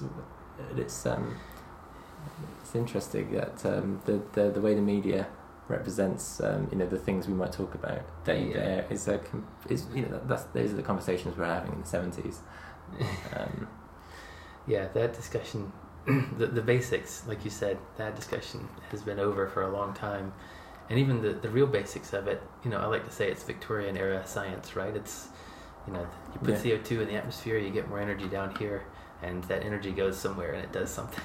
And that's the real basics. But it's where it goes. That's the interesting thing. And some places may be cooler, with increased CO2, and others warmer. Yeah. And that's the interesting thing is, how will these extremes change? What are the knock-on effects? We're not going to see a uniform warming everywhere of half a degree. Yeah, that's right. I had this really interesting question. I found it just kind of reading around online, and I kind of wanted to put it to you, just give you a chance to talk about it a little bit if you want to. We don't have to. I always like to say there's no pressure. This isn't like, we're doing this together. This isn't like I'm not grilling you or putting you on the spot or something, but so we've got this really clear case for, changing our economy, for moving to cleaner energy sources, and it's certainly to the folks like us who are privileged to have our noses in the book of it every day, that we it's so clear. But there's still folks who, the idea of, shifting away from our current kind of economy, it makes them nervous. And so the question that I thought was really well put and thought-provoking is so let's imagine those folks who are worried about transitioning to a cleaner kind of economy, and let's give them the benefit of the doubt and say that they have, that they're not being malicious. Yeah, I think there are some malicious actors out there, for sure, that are spewing absolute nonsense and garbage into the climate conversation, and I have very strong feelings about that, because I think we should at least be basing our conversations on actual information, as opposed to garbage. But let's say the folks who are imagining, they're well-meaning people, but they're nervous. What do you think they're worried about? What do you think the folks who are worried about taking action on climate, what's making them kind of hesitant to just to jump in and to? I mean, some people just don't like change, and they like the life they're used to, and and then there are others that enjoy ideas and new technologies, and what that might bring, and it can be quite exciting. The number of people that refused to use computers in the beginning, and they were stuck with typewriters. What is this technology? How is it going to help us? And it's not until you've tried it until you realise actually there's huge benefits to this. And I think it's this. I'm not sure if it's the majority of people that anymore that scared of moving, say, off fossil fuels. I think many of us see benefits to it. So cars in the streets, the fumes that our kids are breathing in school. So why wouldn't you want to move to electric? It just doesn't make sense. I feel like that's true in the UK. I've gotten that sense culturally. It's still true in the US and a lot of places that, especially in the Southeast where I grew up, that there's a reflexive kind of, the instinct is, from a lot of people, is like, no, don't change anything. Keep it just like it is. That they have a distrust of, experts and expertise, and they just don't want to hear about it. Yeah. And it's difficult. I think I'm still trying to find my way to, because I want to find a way to really engage with that. Yeah. And really, in an honest way. Yeah. And to say, okay, I want to recognize what you are afraid of, and I want to, understand the validity in some of those, in your feelings of but if we completely change everything, what's that going to look like? Yeah. And because it's both, right? Change is both, it's exciting and it's also scary, and both of those could be right. Yeah. There are benefits and risks, and both of those are legitimate. Lately I've really latched on to this picture that's one of my old professors from CSU has been putting out there a while, and Emily Schuttberg here has been putting out a while. The idea that moving away from carbon, we can actually do it in a way that is going to make a lot of people a lot of money. Yeah, exactly. It actually doesn't have to be this economy versus green stuff. New jobs in the US, there are far more new jobs in solar than, say, in coal, and if anything, it's helping the economy. Yeah. At the same time, creating a healthier environment for us to live in. So, well, why not? Yeah. The old professor, his name is Scott Denning, and he likes to say that climate change is simple, serious, and solvable. And the solvable part is the optimistic part of it. That and I mean that in a good way. I don't mean that in the UK, sometimes when somebody says optimistic, they mean unrealistic. That's a good point. But what I mean is realistic, good, positive optimism of actually, if we do this, if we move to a cleaner economy, we can. It's going to be healthier for everybody, and you can actually make a lot of money doing it. It's not about we made a lot of wealth was generated the last time we made an energy infrastructure, and we can do that again. We can remake an energy infrastructure and generate a lot of wealth that way. And I'm not an economist, so I know there's going to be some subtleties to that argument that I'm missing, but I guess I'm just still trying to find my way on this divide of respecting what people are nervous about, and also trying to find a real way to engage with that, and while also saying it can be really good for us, and actually it should be, and it looks like it will be really good for us as a society. Yeah. But also there's the argument, well, why not? As an insurance policy, let's imagine that 97% of climate scientists are wrong. But why not implement solar and wind if it's cheaper anyway? Yeah. And let's diversify our energy sources anyway, and let's do all those things. We're only running across Europe 18% of wind at the moment, but that could increase. It would only be helping our. We wouldn't be solely reliant on, or we'd be less reliant on oil and gas, which energy's prices are changing all the time, and they're only going to go up as it's harder and harder. So let's, if nothing else, let's build a more resilient energy system. And I got an example of that, this is just something I read, so somebody feel free to fact check me, but so I understand that the U.S. military is trying to move away from using gas and oil, because to do that you need a supply chain, right? You need to get the oil and the gas to the bases out in the middle of the desert potentially, and that it creates a point of vulnerability. If you've got a line along which you're moving oil and gas, and that's something that somebody could then attack and potentially cut off those bases. But if you can just throw up a bunch of solar panels, problem solved, and you can get your own energy from the sun, and you really can be more isolated and less dependent on having a line a supply line. You'd still need other supplies, right? But I'm just, but the energy part you could solve. Exactly. Yeah. And that's one example. And then countries can get more independent too, to where they need to do less kind of buying of oil and stuff from each other, that they can just set up their own energy infrastructure and have it there ready to go. And Caroline Holmes and I were talking about how, like, a couple of episodes ago, or maybe the last one, about how those of us who like work in the physical side of it, we're kind of privileged, because whenever some of this social and political stuff gets to be too much, we can retreat back into the comfort of, like, I'm just going to play with my model. I'm just going to do math. Because I respect those folks who are really out on the social, front line of this every day, because there has to be an emotionally taxing element to that, to, like, having your, because some of these problems are really thorny about, like, how do you overcome this resistance to do anything, and how do you overcome this resistance to, like, move in a particular direction? Where's that inertia coming from? So it's I really respect those folks who can live in that space. Let's see. So I wanted to I wonder, and again, this is just a thing we're doing together, do you think there are bits of this climate puzzle that people aren't talking about? Is there is there something that people aren't really addressing, that maybe isn't getting enough attention? I think one thing I would say is people focus a lot on, say, global average temperature as sort of the main indicator of climate change, but it's always worth remembering that the ocean has been acidifying. We're seeing coral bleaching.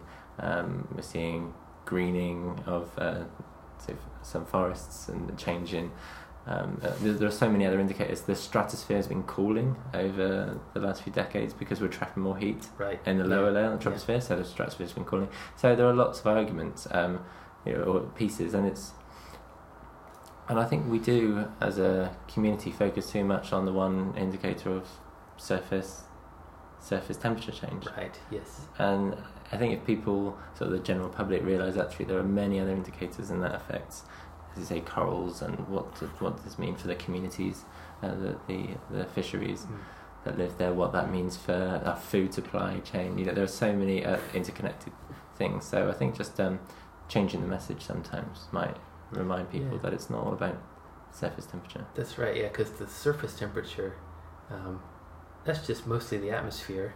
Yeah. The atmosphere is a tiny part of the climate system. Most of the heat's going into the ocean. Yeah, I mean 90% of the heat capacity is in the ocean. So let's look everywhere. And so the surface temperature sometimes just reflects the fact that energy is being shuffled from one part of the climate system to the other. Exactly.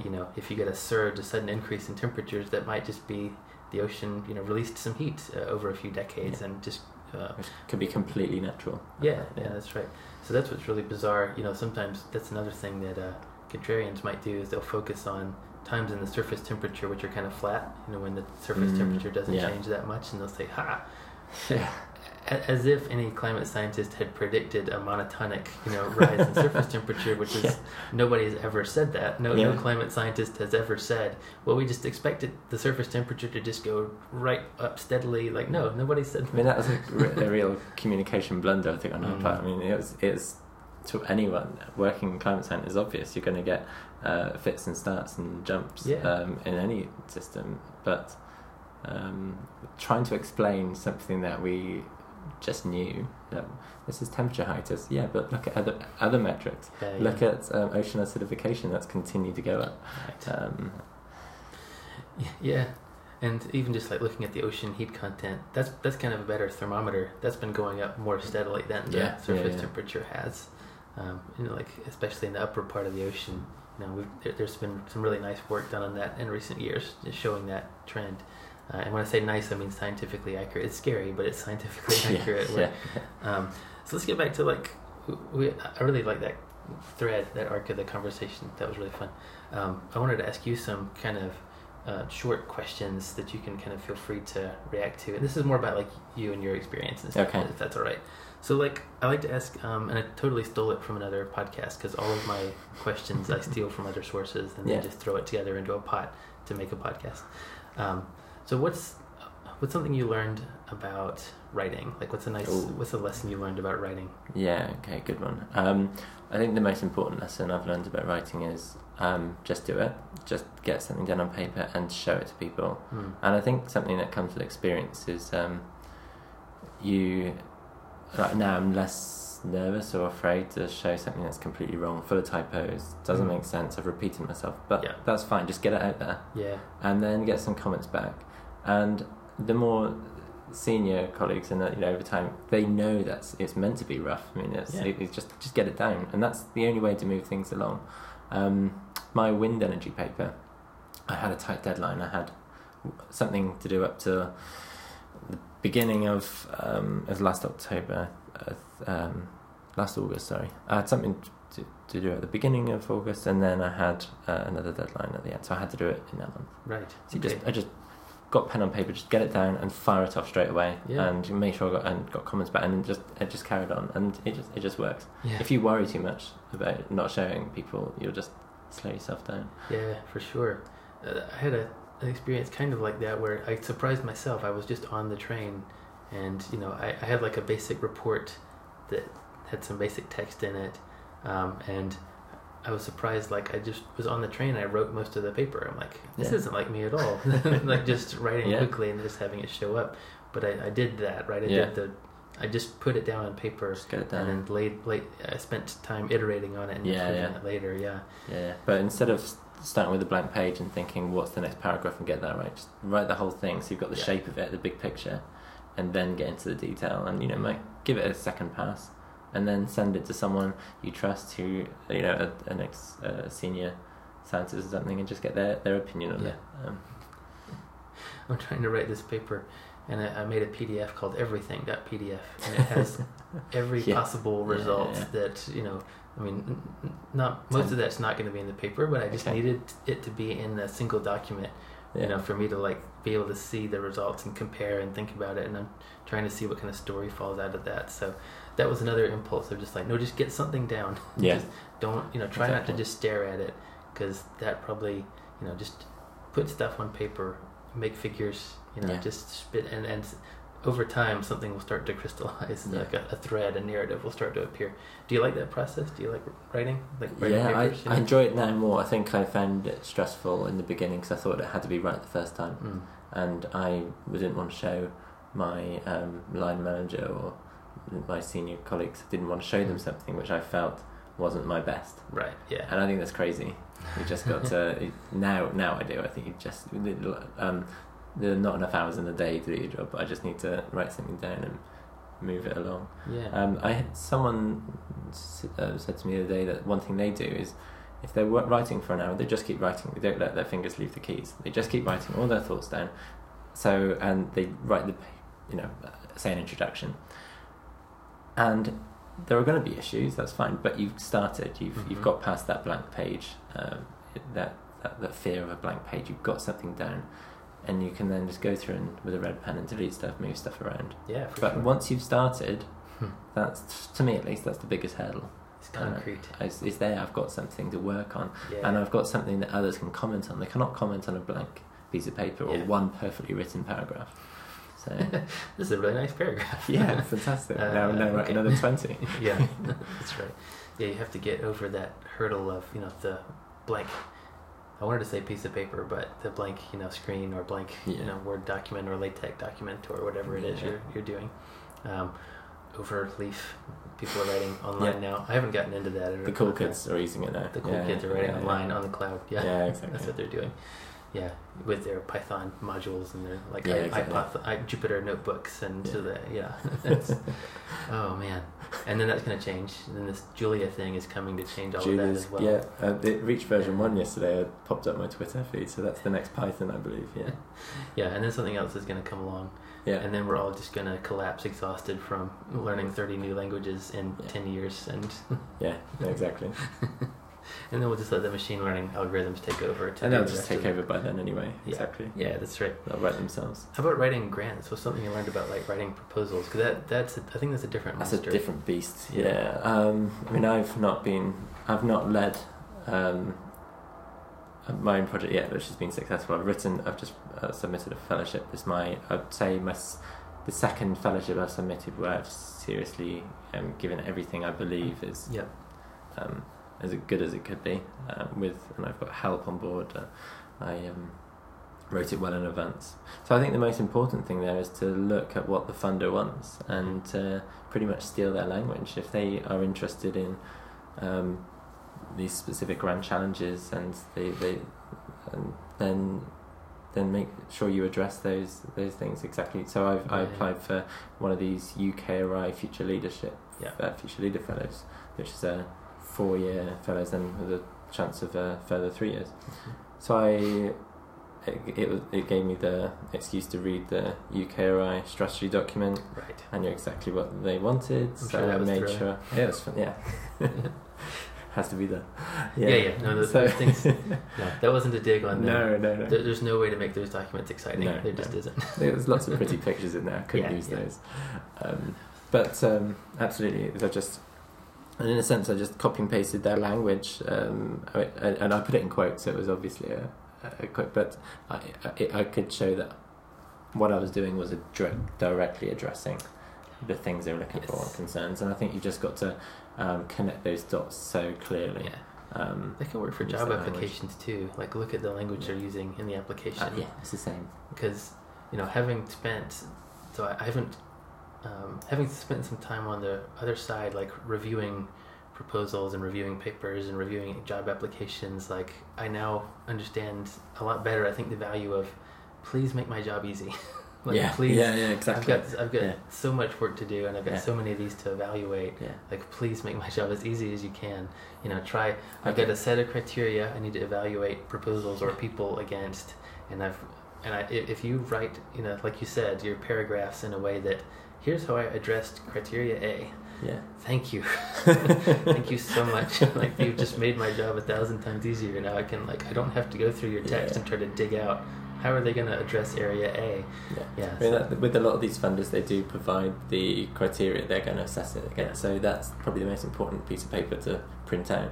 And I even wrote my document in the same order. So it is criteria A, and now that's my first paragraph or first section. Use the same titles, use the same language, and so when I write my next grant proposal, fellowship, if I reuse some of the language, if it's not successful and I write another one, then my main job will be just reordering it to the new order and then changing the language. That's right, because the person reviewing it, they want to do a good job.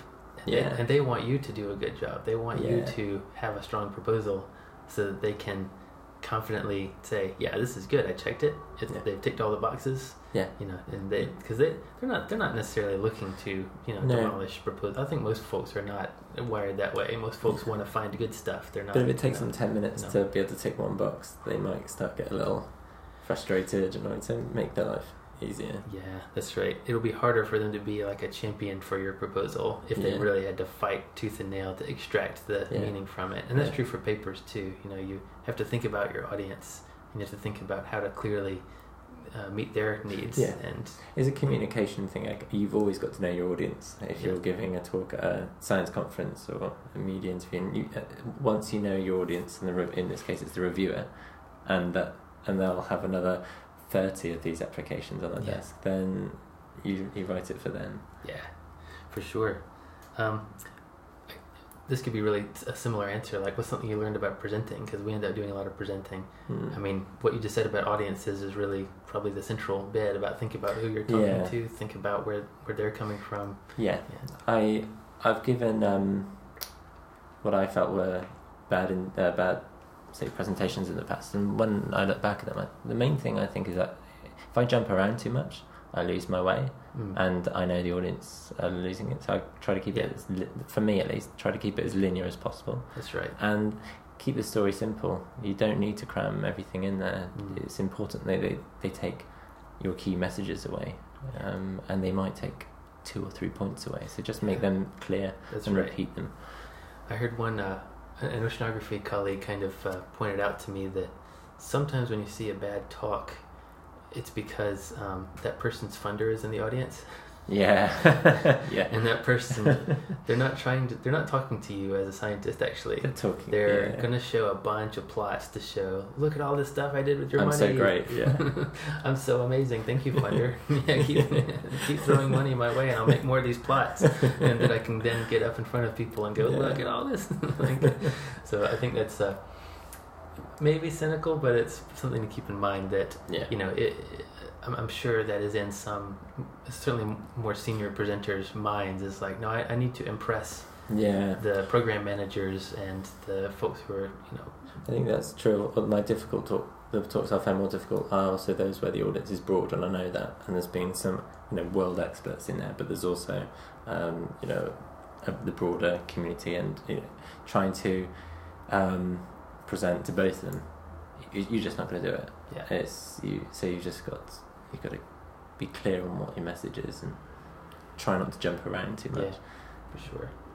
And also, I think the experts in the room, they appreciate sometimes, spell things out. They don't mind hearing, spelling out CFCs or all these other acronyms that we throw around. Just do it, so it's not going to hurt them. Yeah. It usually makes people feel smart when you talk about something and they recognize it and they go like, oh yeah, I know what you're talking about. It makes people feel smart. They feel oh, I'm on board. I know what's going on. So that was explained to me by a professor back at when I was doing my physics masters. They gave a really nice talk, and I complimented them on it afterwards, and they said, well, 60% of that is stuff you all know already. And then the rest of it is a little bit of new stuff. And he's like, so that's what you do. Give people mostly what they already know, and then add a little bit on top of that. Because you've just spent the first, half of your talk making them feel really confident and plugged in. Yeah. And then you can go, and here's a little extra layer to this cake that you can now take away with you. Yeah, you can definitely do too much in a talk. You can try to get too much across. Yeah. And they're almost like, I really hesitate to use the word advertisements because that sounds gross, but they are... you want to talk about, here's my work, and if you're interested, let's talk, or go look at the papers. That's where all the details are. That you're not going to get across the full complexity of your work in a 15-minute or even an hour presentation. Yeah. And everyone knows, we're in the office 37.5 hours a week. A 20-minute talk is not going to be your whole, the entirety of your knowledge in this subject. So just give everyone a flavour of what you're doing. Make sure it's linear and understandable. You're not jumping around, and then that will set up further conversations for sure. Now, that kind of brought me back around to our point about kind of training PhD students. I would really hope that all these skills about like how to communicate effectively and how to write well and how to present well, that's got to have a lot of value in the private sector, depending on what you're doing, right? I mean, that so much of those jobs have to be like communicating with the clients and customers, and communicating with different investors and things, and I really don't know what I'm talking about, but there must be, some of these skills must be transferable, right? Absolutely. Yeah. What's another question I stole from a different podcast is, so it's a pair of questions where like, what's something you love about your job, and also what's something you hate about your job?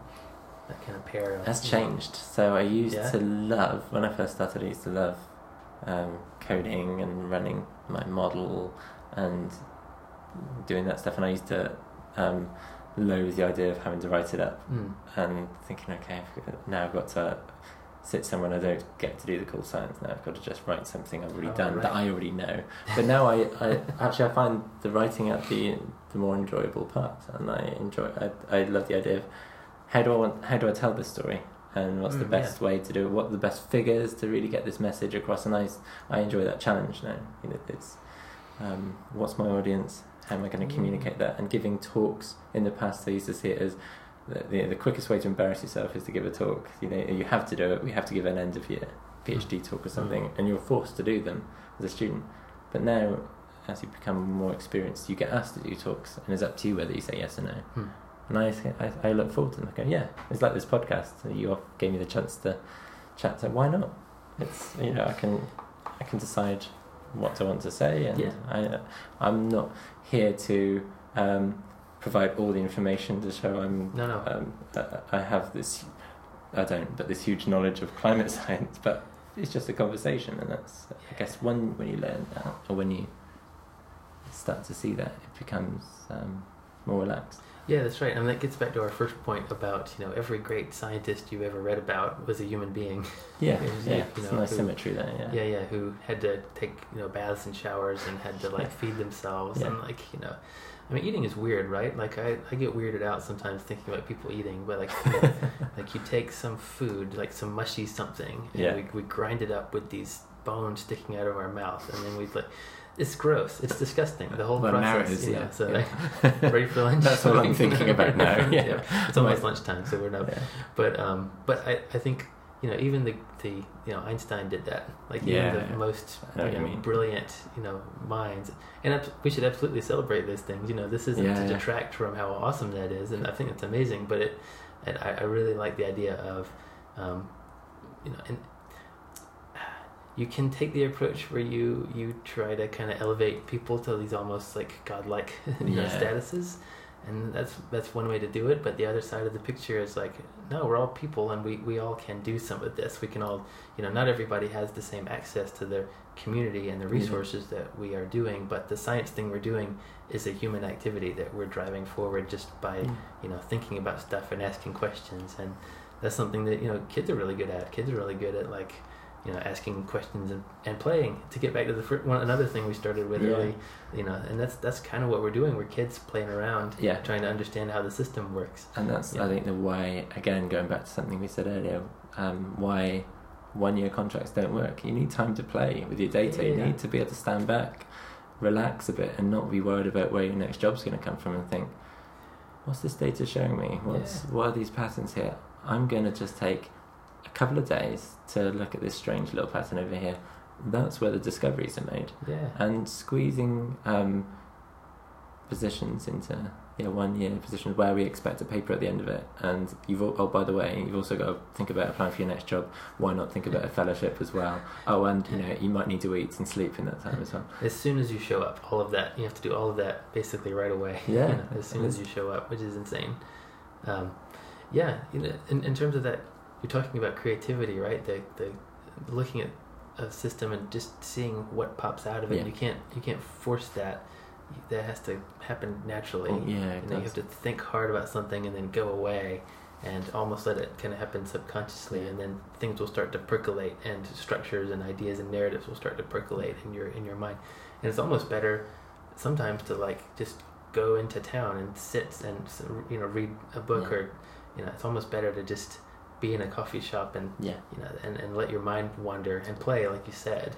That's just an important part of creativity, that if you don't do that, you're kind of sunk. That's not gonna conferences, I think the important part of a conference is always tea and coffee afterwards, the way you get to just relax and talk, or drinks reception or something. That's where the thoughts and ideas flow, which lead on to all sorts of things. I mean, we had no idea what we were going to talk about.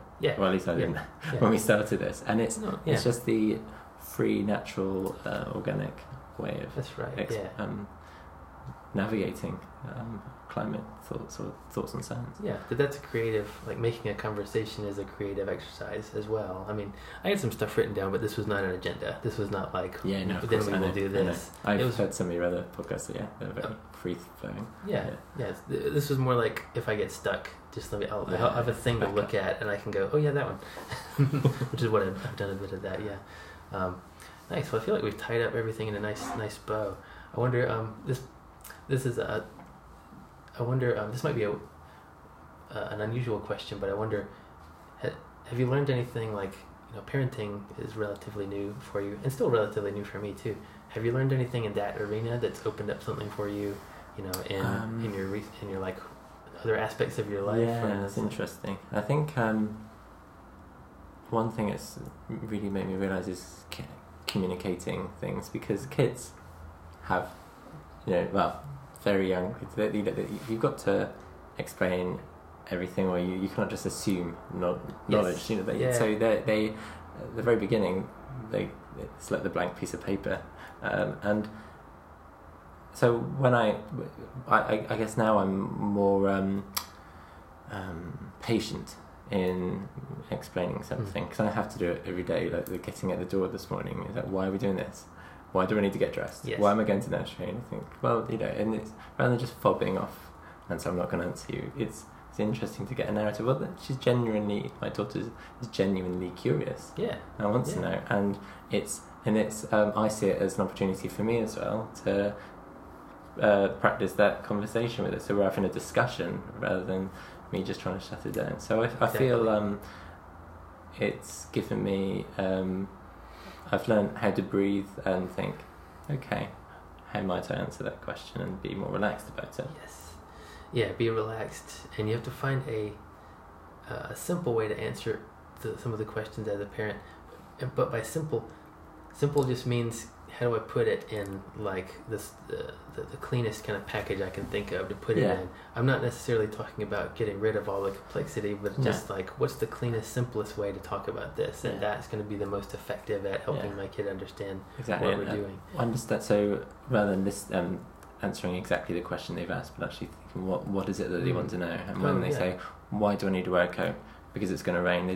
She doesn't need to know that there's a front coming in from the Atlantic, and that's when two fronts collide that we see this increase in precipitation. Just keep it. She might like that eventually, but I give her maybe when she's 5. So I'll bring out a chart, a weather chart, and we'll start to get down to that. Why do I need to wear a coat? Because the planet's spinning. Yeah. The planet. And that changes the way that the fluid, that's sitting on top of it moves around. Yeah, exactly. Sometimes that fluid crashes into other bits of fluid. Let's get the model out. Go and get your computer or your VR headset, and let's just work this out. That's right. Because of Navier-Stokes. Yeah. That's the end. Exactly. It always comes down to the Navier-Stokes equations, and then argument done. That's right. Oh, but it's Noether's theorem, right? Oh, because physical laws have symmetry to them. And that's where we get all of our equations from. And it's like, because of symmetries. Yeah, that's right. That would be tomorrow's answer. Why do I need to wear a coat? Symmetry. Inherent symmetry of the universe. Job done. And you sound like a crazy person, but you're actually correct. I love that. Like, sometimes insane ranting can sound really profound for that reason, because you're like, is there something in there? Is there something in this like insane ranting? Is it? And sometimes there might be, and sometimes there might not be. But how are you feeling? Good. Feeling good. Yeah. Anything else you want to talk about? No. I think we're good. We covered a lot. Yeah. We're good. Thanks, Scott. Thank you very much. Thanks for having me on. There you have it. My conversation with Dr. Scott Hosking from the British Antarctic Survey. The wind energy generation paper that we talked about again is called European Wind Generation Within a 1.5 degree C Warmer World, and it's by Hosking and a bunch of other co-authors. And it's in the Environmental Research Letters Journal, the 17 May 2018 issue. And it's part of a special collection, looks like, IPCC Special Report on Global Warming of 1.5 degree C. Dr. Hosking is on Twitter, like I mentioned at the beginning. His handle is just @ScottHosking, so he's one of the folks who can just literally have his name, which is really good. Thanks again to Dr. Hosking for his time and for chatting with me for a while. Thanks for joining us. Please do keep the suggestions coming at Climate Sci Pod. It's late. I'm going to get some rest. Talk to you later. And thanks again for joining us. Bye-bye.